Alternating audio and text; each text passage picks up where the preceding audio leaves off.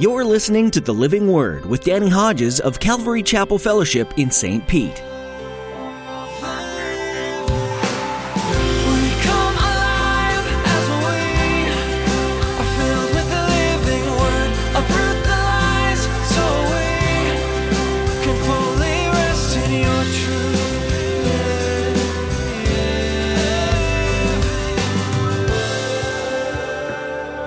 Here's a Jew coming in, plants the church in Ephesus, and you've got this multi-ethnic, multi-social diversity, and that becomes a challenge.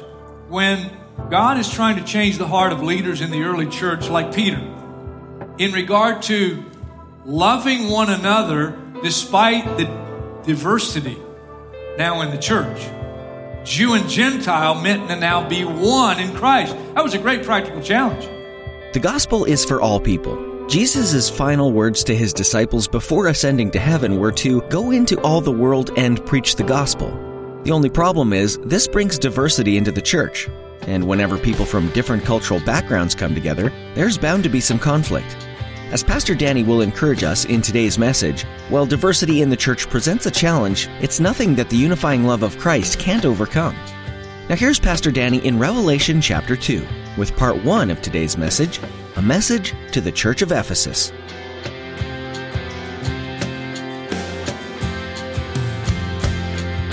To every nation, for all generations, together in love, we'll move mountains by faith, until all have tasted, seen, and heard the power of the living word. The power of the living word. The power of the living word. Revelation chapter 2. John the Apostle has been exiled to the island of Patmos.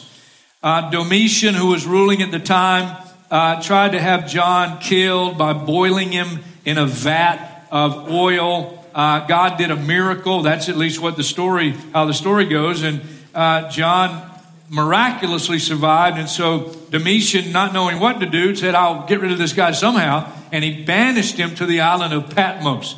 Patmos was in that day what we had a few years ago in America called Alcatraz. Alcatraz, San Francisco Bay Area, not a functioning prison today, but in the day, it was the place where we sent our most notorious criminals because of the security there, that even if you were able to get out of there, and you got to swim through shark-infested water and probably wouldn't make it, like I mentioned the other week, unless you're Clint Eastwood. Alcatraz, Patmos. John is there, and on the island, in the midst of his suffering there, he receives a revelation from an angel from God of this book of the Revelation. Beginning in chapter 2 and in chapter 3, there are 7 letters to 7 churches: Ephesus, Smyrna, Pergamum, Thyatira, Sardis, Philadelphia, and Laodicea. They were not the only churches in that day, but they were the largest and the most influential churches of the day. And the 7 messages to these 7 churches are meant to be for the church age. Remember the outline of the book, right? What you have seen, what is now, that's the church age. Chapter 4, trumpet, brings John up to heaven. I believe that's the rapture. And then after that, it's after the church age, the great tribulation period, which we'll get into when we get into it. But we need to pay attention to the messages in every one of these 7 letters to these 7 churches, because they are messages for the church until Jesus comes. The first, verse 1, chapter 2, to the angel, the messenger, many believe the pastor of the church in Ephesus write. These are the words of him who holds the 7 stars in his right hand, the leaders of the 7 churches. And he walks among the 7 golden lampstands. Those are the churches. I know your deeds, your hard work, and your perseverance. I know that you cannot tolerate wicked men, that you've tested those who claim to be apostles, but are not, and have found them false. So right away, the church at Ephesus is commended. Tremendous commendation.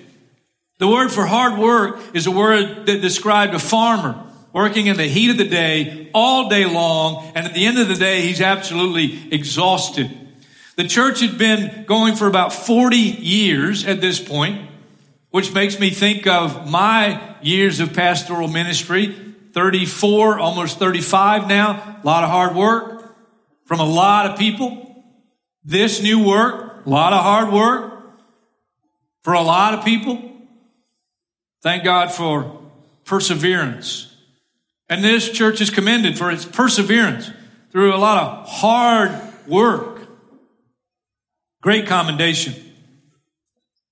Verse 2 or verse 3. You've persevered and have endured hardships for my name and have not grown weary. Now pause just for a minute. I know I'm snailing my way through this section, but pause there, put a marker there, and go back to Acts chapter 19. Because Acts chapter 19, I want to just read a section of the record of the birth of the church of Ephesus. Chapter 19, verse 8, Paul entered the synagogue in Ephesus, spoke boldly there for 3 months, arguing persuasively about the kingdom of God. But some of them became obstinate. They refused to believe, publicly maligned the way. Christians were called people of the way before they were called Christians, because Jesus said, I am the way, the truth, and the life. So Paul left them. He took the disciples with him and had discussions daily in the lecture hall of Tyrannus. This went on for 2 years, so that all the Jews and Greeks who lived in the province of Asia heard the word of the Lord. God gave Paul a voice in the area. A voice not only for the gospel, a voice for teaching the word of God. They were a well-taught people, a well-taught church. He spent about 3 years, more than just about anywhere else he went, with this church, teaching them, well-taught. When you read on in the chapter, you find that there was revival. People that were involved in sorcery came and brought their sorcery books. And you read, for example, verse 19 of chapter 19, a number who had practiced sorcery brought their scrolls together, burned them publicly. That took some guts. When they calculated the value of the scrolls, the total came to 50,000 drachmas. Drachma was an average day's wages. 50,000 times an average day's wages. That's a book burning. It was a public testimony. We've repented. We're not believing this stuff anymore. We're not doing this anymore. And then a riot breaks out. Because one of the things that the revival did in Ephesus is it caused people who are worshiping the great goddess Artemis to now stop worshiping her. So they're getting rid of their sorcery scrolls. They're getting rid of their idols. Well, the people selling these idols didn't like it, so a riot breaks out. Here's the point. Ephesus, great revival with great opposition. And the commendation here in Revelation 2 by Jesus to this church. Your hard work, your perseverance, you're a well-taught church, you've recognized false doctrine, you've said no to false apostles, and you persevered and endured hardships for my name. They're not ashamed of the name of Jesus and what it costs them. They come publicly and say, no, we're not doing that anymore. We're following Jesus. And so great commendation. Now, if the message by Jesus to the church of Ephesus had stopped there, you'd walk away from that. You'd be like, man, don't you feel good? But it doesn't stop there. Verse 4, Revelation chapter 2. Yet, you don't like that. Yet, I hold this against you. You've forsaken your first love. Now, we're going to read some letters to some of the churches. 2 out of the 7 have sexual sin in the church. Those are messages for the church in America today. That's not the subject matter today, so you're probably going, well, thank God. And if you want to strategically try to plan the next few Sundays, which Sunday you want to skip, you can do that. While this is not dealing with anything like sexual sin, idolatry, because there's great commendation here. Your perseverance, your hard work, you're well taught, you recognize false doctrine, you're not ashamed to publicly profess Jesus Christ, even in the midst of all kind of opposition. Yet, I hold this against you, and it's serious because look, you've forsaken your first love. Repent. Remember the height from which you've fallen. Exclamation point, repent, and do the things you did at first. If you do not repent, I will come to you and remove your lampstand from its place. What that means practically is the testimony that you have had as a church for Jesus Christ, you will no longer have. They would continue their meetings, continue their operation, but they would lose their testimony. But you have this in your favor. You hate the practice of the Nicolaitans, which I also hate, Jesus says. Nikos means to conquer or subdue. Laos means people. And so to conquer the people, it appears that what had happened in the church, and we've seen it in history, is the clergy kind of set themselves up above the people. There was the clergy, they're the holy ones, and there's the people. If that ever happens in a church, that church has missed something. Different calling, but equal footing at the cross. I love the way John opens in chapter 1. We looked at it last week. I'm your brother and companion. I'm not above you. I'm not beneath you. I'm your brother. I'm your companion. I say to you, I'm your brother, your companion. I have a calling as a pastor, but no clergy laity. We're one in Christ. And then he ends it this way. He who has an ear, let him hear what the Spirit says to the churches. To him who overcomes, I'll give the right to eat from the tree of life, which is in the paradise of God. That could be a separate message because outside Ephesus, there was this grove, and they began to call this grove Paradisos, paradise. Rightly so, in the sense that Ephesus, it was a great place to live. It was the largest, most sophisticated of any city in Asia Minor at the time. Elaborate design, lavish decoration, famous, had temples, had schools of philosophy, schools of learning, gymnasiums, theatrical performances. Years ago when we did the Footsteps of Paul tour, one of the stops was ancient Ephesus. I mean, just the ruins tell you it was a great city in the day. Great place to live. They named that grove where people would go and picnic and party. Paradise. And just a little reminder to John, any paradise in this world will not last. You want to overcome and experience the eternal paradise.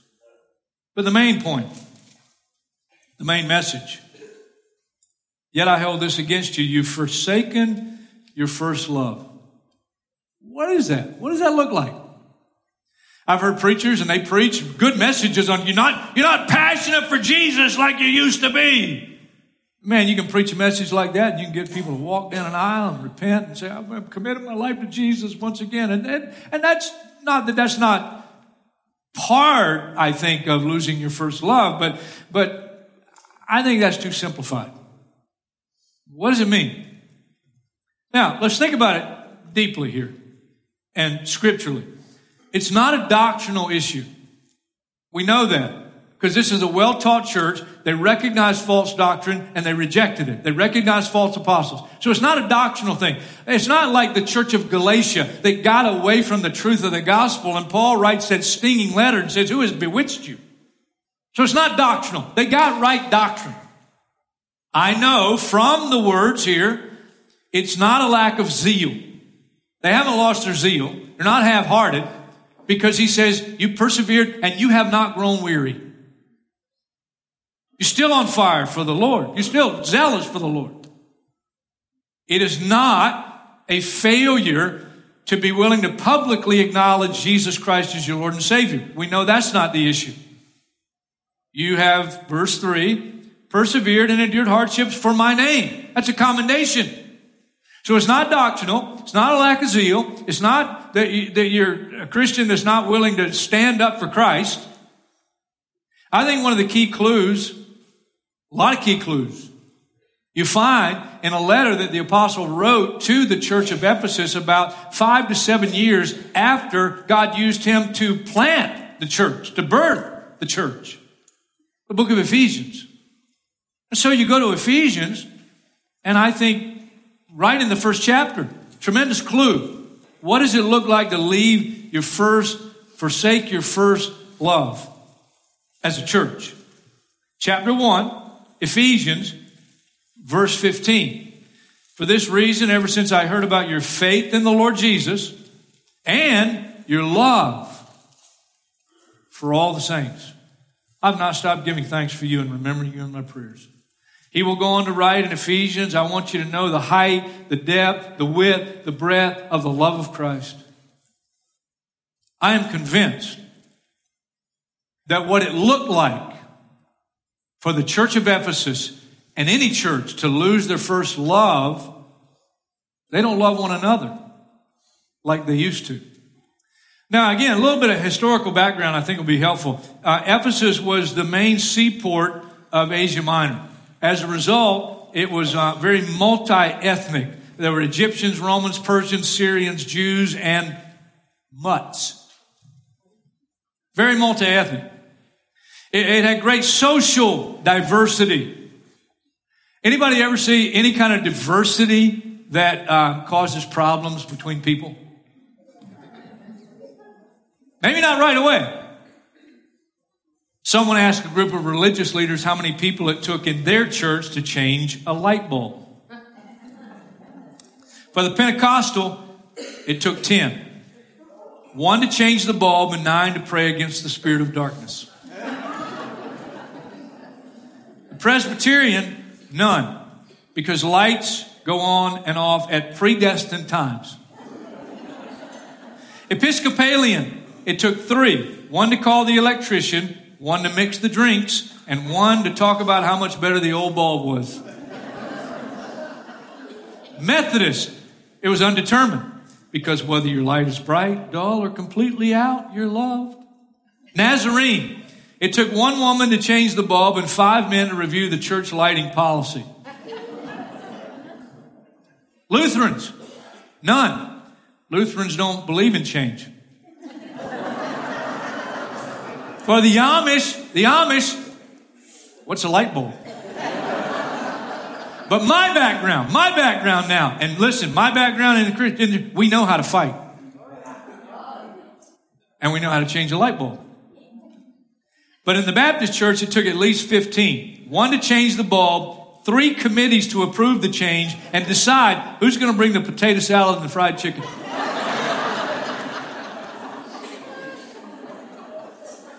And if I had to do over again, I wouldn't even use that illustration. Forgetting those things which are behind, losing your first love. In Ephesians chapter 2, Paul writes these words. Verse 14, for he himself, Jesus, is our peace, who has made the two one and has destroyed the barrier, the dividing wall of hostility. By abolishing in his flesh the law with its commandments and regulations, his purpose was to create in himself one new man out of the two. That dividing wall was a literal wall in Jerusalem at the temple. And they had a sign there that any Gentile that ventured beyond that wall, where only Jews, circumcised Jews were allowed, did so at the cost of their life. Greatest barrier, biblically, was between Jew and Gentile. Here's a Jew coming in, plants the church in Ephesus, and you got this multi-ethnic, multi-social diversity, and that becomes a challenge. When God is trying to change the heart of leaders in the early church, like Peter, in regard to loving one another despite the diversity now in the church, Jew and Gentile meant to now be one in Christ. That was a great practical challenge. Remember when in Acts chapter 10, Peter gets the sheet let down from heaven? all kinds of unclean animals, and the message is, get up, Peter, kill and eat. Peter's like, never been unkosher in my life. I'm not going to start now.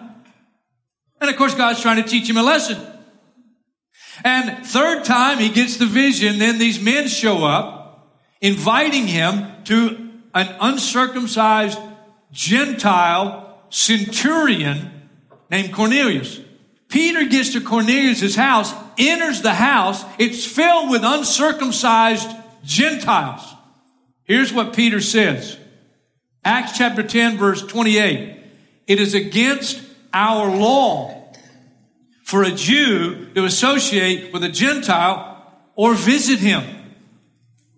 I don't know if you've ever thought and realized that when Peter obeyed God and walked into Cornelius' house filled with a bunch of uncircumcised Gentiles, not only was that a tremendous step in his personal growth in Christ, to now not look at an uncircumcised Gentile as he is holier than them.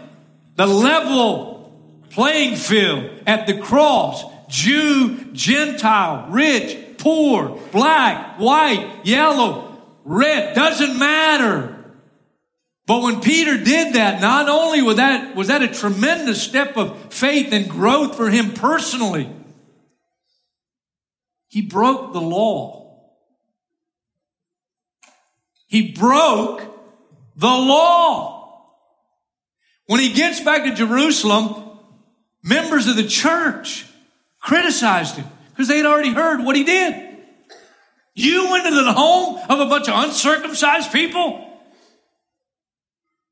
What was God doing to try to deal with Peter in terms of the prejudice that had been born in his heart, and he grew up that kind of culture and that kind of mentality. And even though now he's committed and a follower of Jesus Christ, it's still there. And if the love of Jesus Christ is ever going to shine through Peter as a leader of the early church, he's going to have to repent. He's going to have to realize, I'm not more holy than them because I'm Jewish. I'm not more holy than them because I'm circumcised. Because it doesn't matter my race. It doesn't matter my social status. It doesn't matter those things. It matters that Christ is now the center of my life. And in the church, there is no place for racism. There's no place for prejudice. There's no place for social class. You've left your first love. They had maintained their doctrinal accuracy, their zeal for truth, their ability to endure hardships for the name of Jesus, but they had lost something so vital for their testimony to the world. They lost love. By this shall all men know that you're my disciples. Not by your right doctrine, as important as that is. Not by your perseverance, as important as that is. By your love. Now here's what I want to ask, because I think you have to really know, in order for us not to go there, or if we are there, get out of there.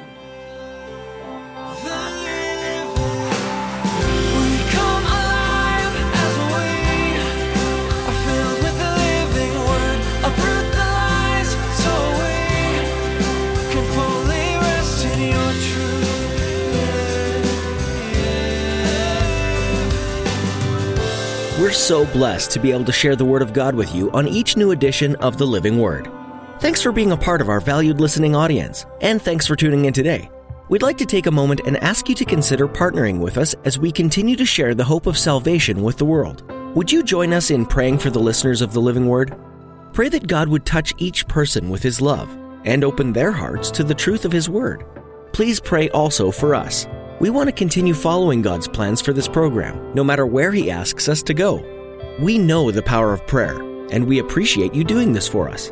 Would you also ask the Lord about contributing financially to the Living Word? This program is professionally produced to provide the best quality messages possible so as to not distract from the Word.